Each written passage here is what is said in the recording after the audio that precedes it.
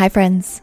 Welcome to Preacher, a podcast designed around the reality that many of our churches are shrinking because we haven't created a place where everyone can belong.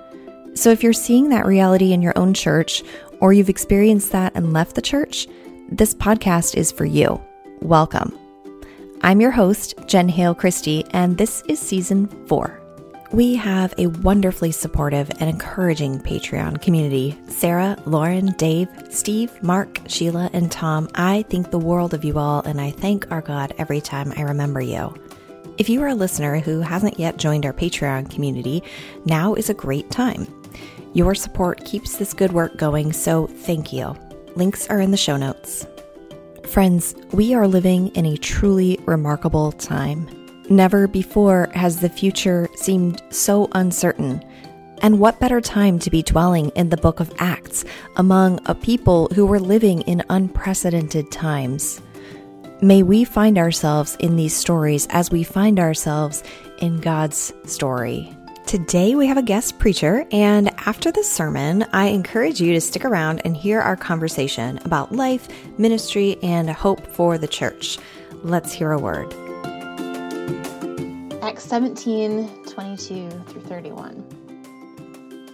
Then Paul stood in front of the Areopagus and said, Athenians, I see how extremely religious you are in every way.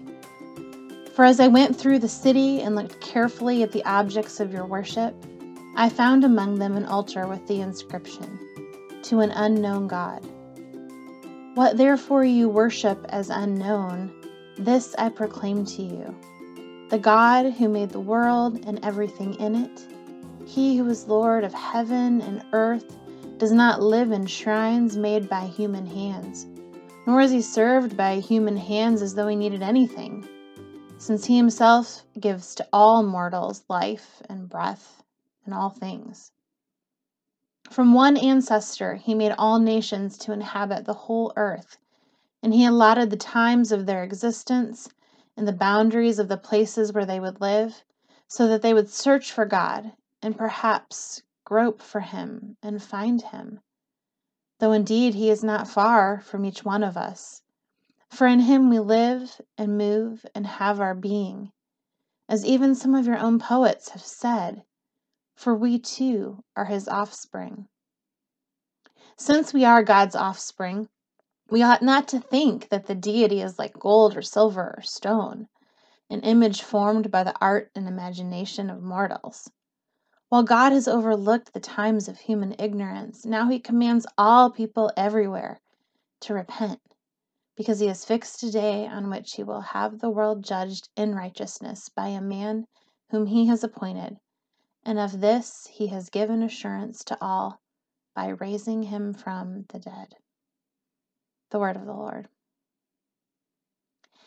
George Mallory, when asked why he wanted to climb Mount Everest, famously replied, because it's there. I will not soon forget standing in my kitchen, talking to my friend Katie while she and her family were on furlough from their mission base in Tanzania. My husband and I were planning to visit them in Tanzania a year or so from that kitchen conversation, when she drops this one on me. When you guys come, are you going to climb Kilimanjaro too, or is it just Brian who wants to do it? Because I would climb if you would climb. I might have actually unleashed a minor emergency word along with a laugh, and then realizing that she was serious, said, Wait, what? For many years, thanks to John Barton, my husband Brian dreamed of climbing Kilimanjaro. And when our friends moved to Tanzania, he immediately began dreaming and planning a visit and a climb. He grew up in the mountains of West Virginia, cut his teeth on adventurous expeditions to the Sierra Nevadas in high school, and regularly went on weekend rock climbing trips during college. Me? I read a lot of books and watch a lot of Netflix. But when Katie asked me that fateful question, something deep inside my bones stirred a little bit. Knowing that we needed to choose dates for our trip soon, I did what I know best: become well informed.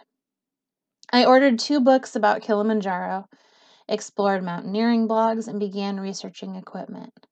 Like Hermione Granger, the overachieving, know-it-all companion of Harry Potter, who, when nervously anticipating her first flying lesson, quickly found out this was something you couldn't learn by heart out of a book, not that she hadn't tried.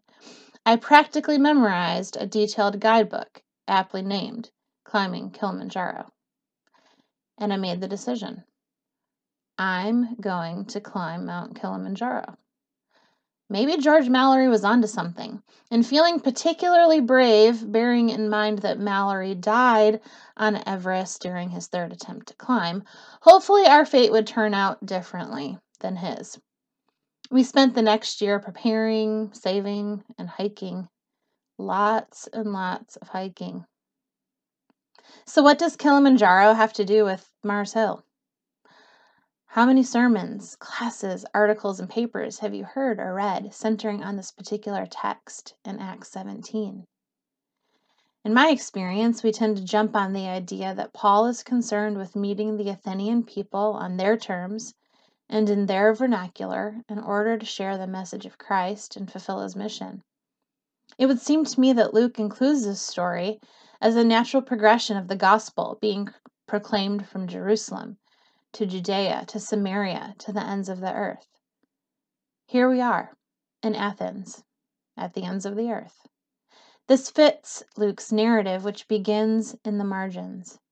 The Messiah, a baby born to poor, soon-to-be immigrants among an occupied people, revealed first to vagrant shepherds, hidden from those in power. He grows up and brings the message that the kingdom of God has come near. Near to the poor, the oppressed, the prisoner, a kingdom of healing and hope and promise. A kingdom where the first will be last and the last will be first. A kingdom where everything is turned upside down and where the demand for allegiance is to Christ Jesus rather than Caesar. A kingdom where power structures are reversed and self-giving love is the currency. A kingdom whose servant king is killed outside the city, shamed, mocked, and humiliated. But a kingdom whose servant king doesn't stay dead. What? It's foolishness. A kingdom whose story is life through death and whose message of new creation is offered to everyone, beginning with those on the margins and spreading like holy fire through all of creation. Oh yes, friends, this is the gospel story which Paul holds, handles, shares, and lives throughout the book of Acts. But I wonder, when we tend to focus on Paul as the giver and fill in the blank audience as receiver, if we miss other important parts of the story. For instance, here in Acts 17, what does Athens give to Paul? I invite you to close your eyes for a minute, unless you're driving. Close your eyes and imagine with me for a minute. You're in the Mediterranean. The air is hot and humid. You're walking slowly through a marketplace in a city unfamiliar, a place far away and removed from your ordinary. What do you smell? Roasting meat, baking bread, dust, sweat, slight whiff of seawater in the distance. What do you hear? Shouts, laughter, street noises, cooking noises. What do you see? Shopkeepers selling their wares, children running, mothers chasing. And what's that? It looks like an altar, and naturally you are curious. You've walked by dozens of shrines and spaces of worship so far and carefully inspected them, but for some reason this one stands out. It has an inscription, to an unknown God. A slight shiver runs down your spine.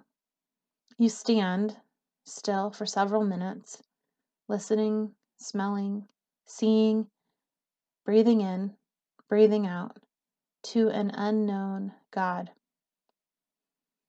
After a few minutes, you continue your walk through the city, holding on to something you cannot quite grasp. I cannot help but wonder if maybe Paul actually encountered something sacred, at that altar as he was walking through Athens. What if Paul delivers a speech to the Areopagus not simply as a ploy to get converts, but as a way to give speech to the numinous, an attempt to offer words describing mystery? What if, in Athens, amidst the purported swirl of idolatry, Paul bumps into God? Barbara Brown Taylor writes, "Earth is so thick with divine possibility that it is a wonder we can walk anywhere without cracking our shins on altars." I'd like to think that, yes, in a surprising turn of events, perhaps Paul actually encountered God at that altar, becoming the receiver. Maybe in that moment, Paul was paying attention, looking twice, open to the continuously surprising voice of the divine. Consider the pace at which we normally tend to do life. I cannot speak for all of you, but for me, the temptation is to plow through, make lists for the things, do the things, stress about all the things, and then go to bed and do it all again the next day. Barbara Brown Taylor continues, while many of Jesus' present-day admirers pay close attention to what he said and did, they pay less attention to the pace at which he did it. Jesus did a lot of walking. The same is true of Paul. We get into Acts and often forget that this book chronicles years and years of life, much of which for Paul was spent slowly traveling through cities, in prison, or under house arrest. Talk about time to pay attention. But for most of us, the call to wake up seems removed and unimportant in the face of our frantically paced lives. Friends, every day we are running past altars, sacred moments in which we encounter the divine. We are running past opportunities to listen to our Athenian neighbors, to receive from their knowledge and practice, to open ourselves to the surprising manifestations of the Spirit of God. And sometimes the call to wake up hits hard and fast. Back to Kilimanjaro, January 2017. Backpacks loaded, water bottles filled, hiking boots broken in, we loaded into a dusty Land Rover to make the 4-hour drive around the base of the mountain to the starting point of our 8-day journey. Said Land Rover consisted of Brian and I, American Christians, Katie, Tanzanian resident missionary, our guide Abdi Shirazi, native Tanzanian Muslim, our assistant guide Godfrey, native Tanzanian Catholic, and Shord, the randomly placed Dutch guy who was thrown into our group last minute along with his guide Dula, a native Tanzanian Muslim. We had the makings of Pentecost in that bumpy car ride. 3 languages, 3 religions, 7 varied worldviews, and even more so in our camps each night, where tents of yellow, orange, and red licked the earth like tongues of fire from all over the world. We met hikers from Japan, South Africa, Korea, Canada, the UK, China, Australia, India, Germany. And there she loomed before us, Kilimanjaro, that 19,341-foot altar holding space for hundreds of seekers. For days, we walked. We began in rainforest, the sound of birds and colobus monkeys providing our soundtrack. Each day, waking with the sun and sleeping with the moon, the rhythms of the mountain demanding our utter respect and fidelity. By days 3 and 4, the landscapes changed and the mountain got lonelier. Less vegetation, less wildlife, more silence. We walked slowly, each step deliberate, each breath labored as the elevation rose. We hiked through rocks, sat still while clouds literally brushed our faces with cold damp, and settled in each night to warm soup and warmer company. Shord taught us a Dutch card game. We laughed, we talked, and each night I read to our tiny cohort of climbers from my Climbing Kilimanjaro guidebook about what to expect the next day, exactly how many kilometers we would be hiking, and what kind of elevation shifts to expect. Truthfully, nothing written could prepare us for what lay ahead each day. It could only be learned through walking. By day 6, we were preparing for our summit bid, temperatures hovering around 15 degrees. Abdi woke us up at 10 p.m., and by 10:30 we were walking, the first group to leave the Barafu base camp. Walking this time, in the dark, the path before us lit only by our headlamps. Our rhythm, walk for 45, break for 5, over and over again for hours. I remember looking out at one point and watching a lightning storm several hundred feet below us. And as the night loomed on, a thin line of tiny lights in a switchback pattern making their way toward us. The only thing in front of me was Abdi's boots and his pace, crunching white snow, leading the way forward. With my hands frozen, nose runny, breath coming hard, spirit at the breaking point, Godfrey, like a mother hen tending her chicks, unzipped my pack and applied my chapstick to my numb lips, wiped my nose and helped me take sips of water, muttering soft encouragement in a mixture of broken English and Swahili. God help me became my sacred refrain that night. I repeated it for hours in the dark, enduring a sacred rhythm of prayerful groundedness, bumping into an altar of snow and scree with each step. Up we climbed, hundreds of searchers, groping to find something in the dark, sensing that perhaps that something is not far from each one of us. We crested Kilimanjaro just as the sun was rising, and made it to the summit with tears and laughter, me clinging to Abdi's strong arm for the last 100 yards. St. Augustine said, "Solviture ambulando." It is solved by walking. I think I understand what he was getting at. As I walked the earth, observing all of the altars to known and unknown gods, the real lived experience of a common humanity moving toward something more expansive and at the same time beautifully particular, woke me up to the divine in which we live and move and have our being. And so I wonder what Paul was thinking about when he left Athens.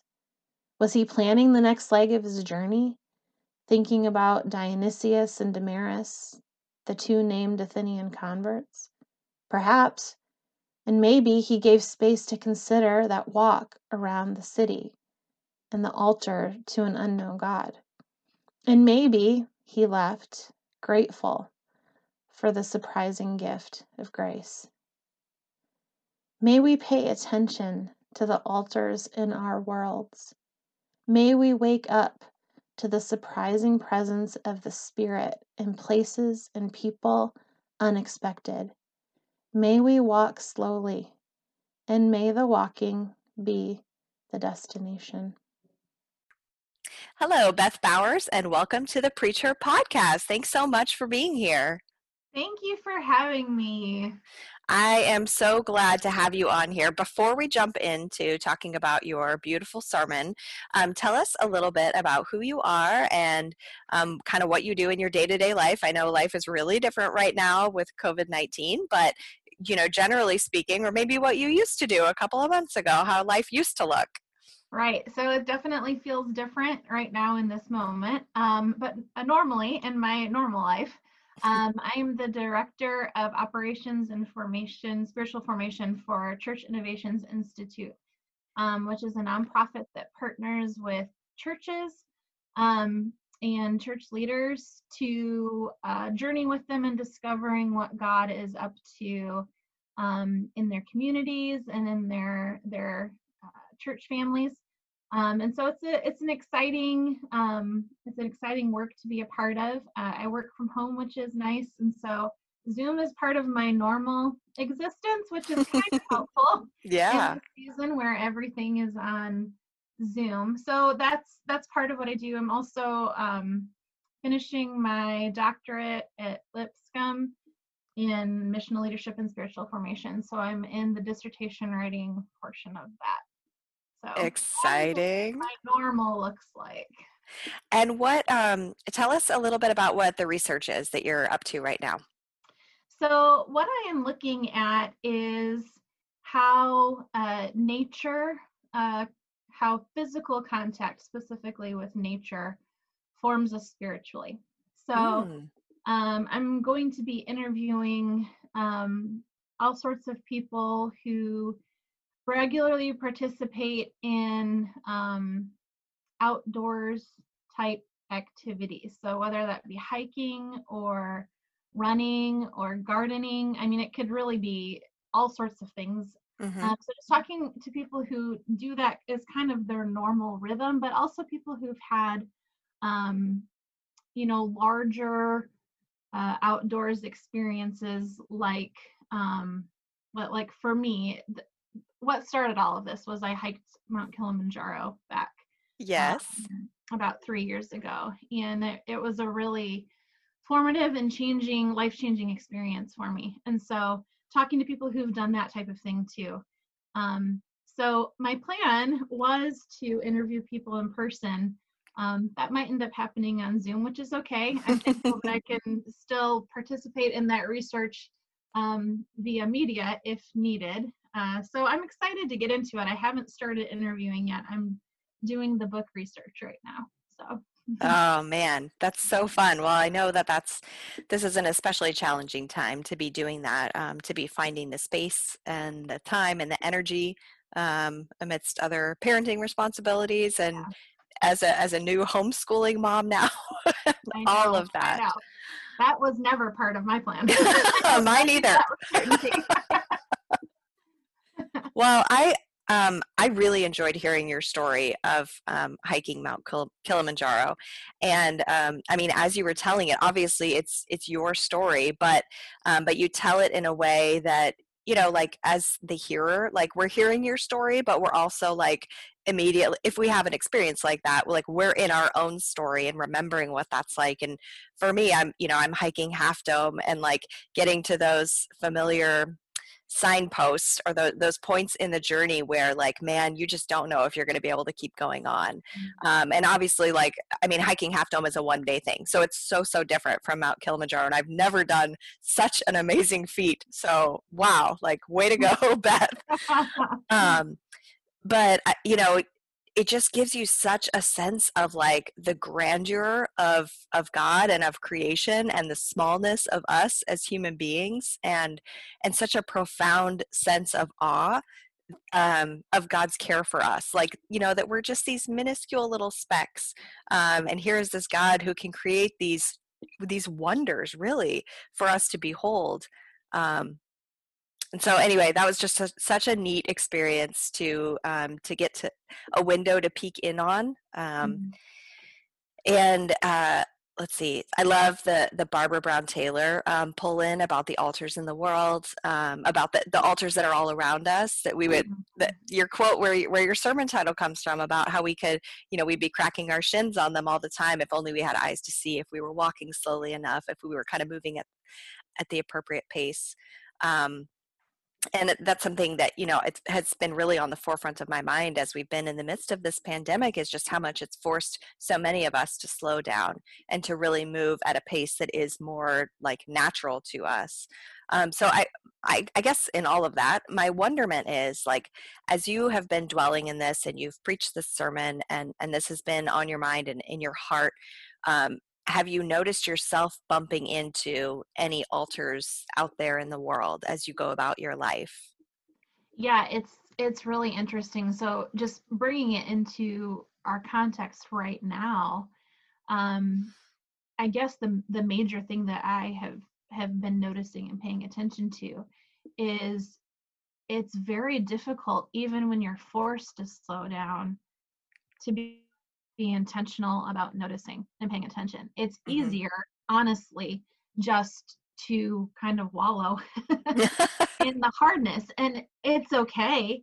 to sit in the grief, because Uh-huh. truly that's what we're all experiencing right now, is some version of grief. Mhm.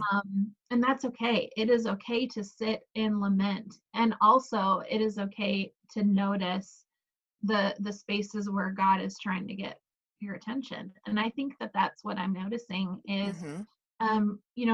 when you sit in a space of difficulty, um, it's like all of your shadow side comes to the forefront, right? Mm. So my impatience comes to the forefront, when I'm sitting with my kids, trying to help them with school, when I would rather be doing a lot of other things, right? I'm learning a lot about myself, I think. I'm learning to pay attention for the ways I see God uh, trying to get my attention, and even Mm. partnering with me in this hard space of stillness and waiting. I've thought a lot really about our story of death, burial, and resurrection. Obviously, Holy Week and Easter has brought that to the forefront. Mhm. Um, and it feels like we're kind of in that space of burial right now, where we're Mm. waiting to see what is God up to. And I guess the thing that I think about, when I'm thinking about what are the altars that I'm cracking my shins on right now, um, I'm trying to notice the spaces of life, even in that waiting, that burial period, because they emerge, right? Mhm. And so, for me, just times of being able to get outside, which look a little different right now, because I usually try to make space for that when I'm alone. That's my Yeah. preference, is to experience nature by myself. But that's not a huge possibility right now, right? I have to take my kids out with me, and sometimes that's, with uh, weeping and gnashing of teeth. I'm like, I don't wanna go on another walk. I don't Yeah. wanna go on another bike. So that's changed the landscape for me in a lot of ways. Something that has been sacred and holy to me. Um, I have to work a little bit harder to Mhm. to get into that same head and heart space when I'm experiencing nature. So I guess all that to say is this season is hard, and I'm trying to be okay with, number one, acknowledging that and not feeling like I have to be profound at every moment, because Mhm. I think that we're still in a lot of ways uh, just sitting in this burial and waiting space um, of being formed. And I think we're being formed. We can't necessarily name it in all of the ways that it's happening, but it's happening. And so I keep wondering, what is God up to, as we will at some point here begin to emerge from this time of waiting. So I Mhm. guess that's what I'm noticing, is um, just this whole cycle of death, burial, and resurrection, and how that is really such an important part of our journey. Yeah. Oh man, I had not thought about this as a period of being kind of buried and waiting for that resurrection to come. So interesting, for this to, be coinciding with Holy Week and Easter, and kind of Easter coming and going, and not, in some ways, I don't know, for me, not feeling like much of an Easter. Like we didn't really experience the significance of the resurrection. So it feels Mhm. like we're still waiting. Mhm. Yeah. Yeah. I wrote a piece today, and I titled it "A Broken Hallelujah," right? Because that's Mhm. kind of what it feels like, in some liturgical traditions, you bury the Hallelujah during Lent, and then you resurrect it at Mm. Easter. And so, we've resurrected it. Easter has come and gone, but I feel like that Hallelujah is very broken right now. It Mhm. feels broken for me. I know it feels broken in the world, and yet God is still present in it. And so that's what I'm trying to notice. Yeah. That's beautiful. That's deep. Thank you, Beth. You're welcome. Thank you for having Ah, me. Yeah, well, I really appreciate you being on here, and I do hope that you will join us again.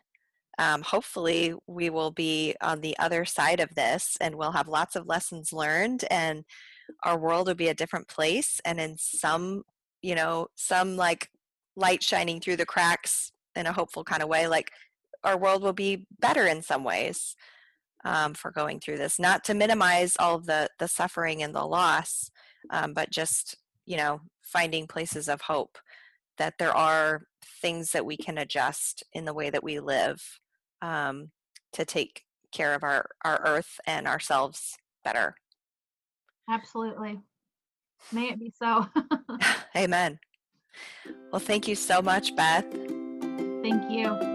Bye. Bye.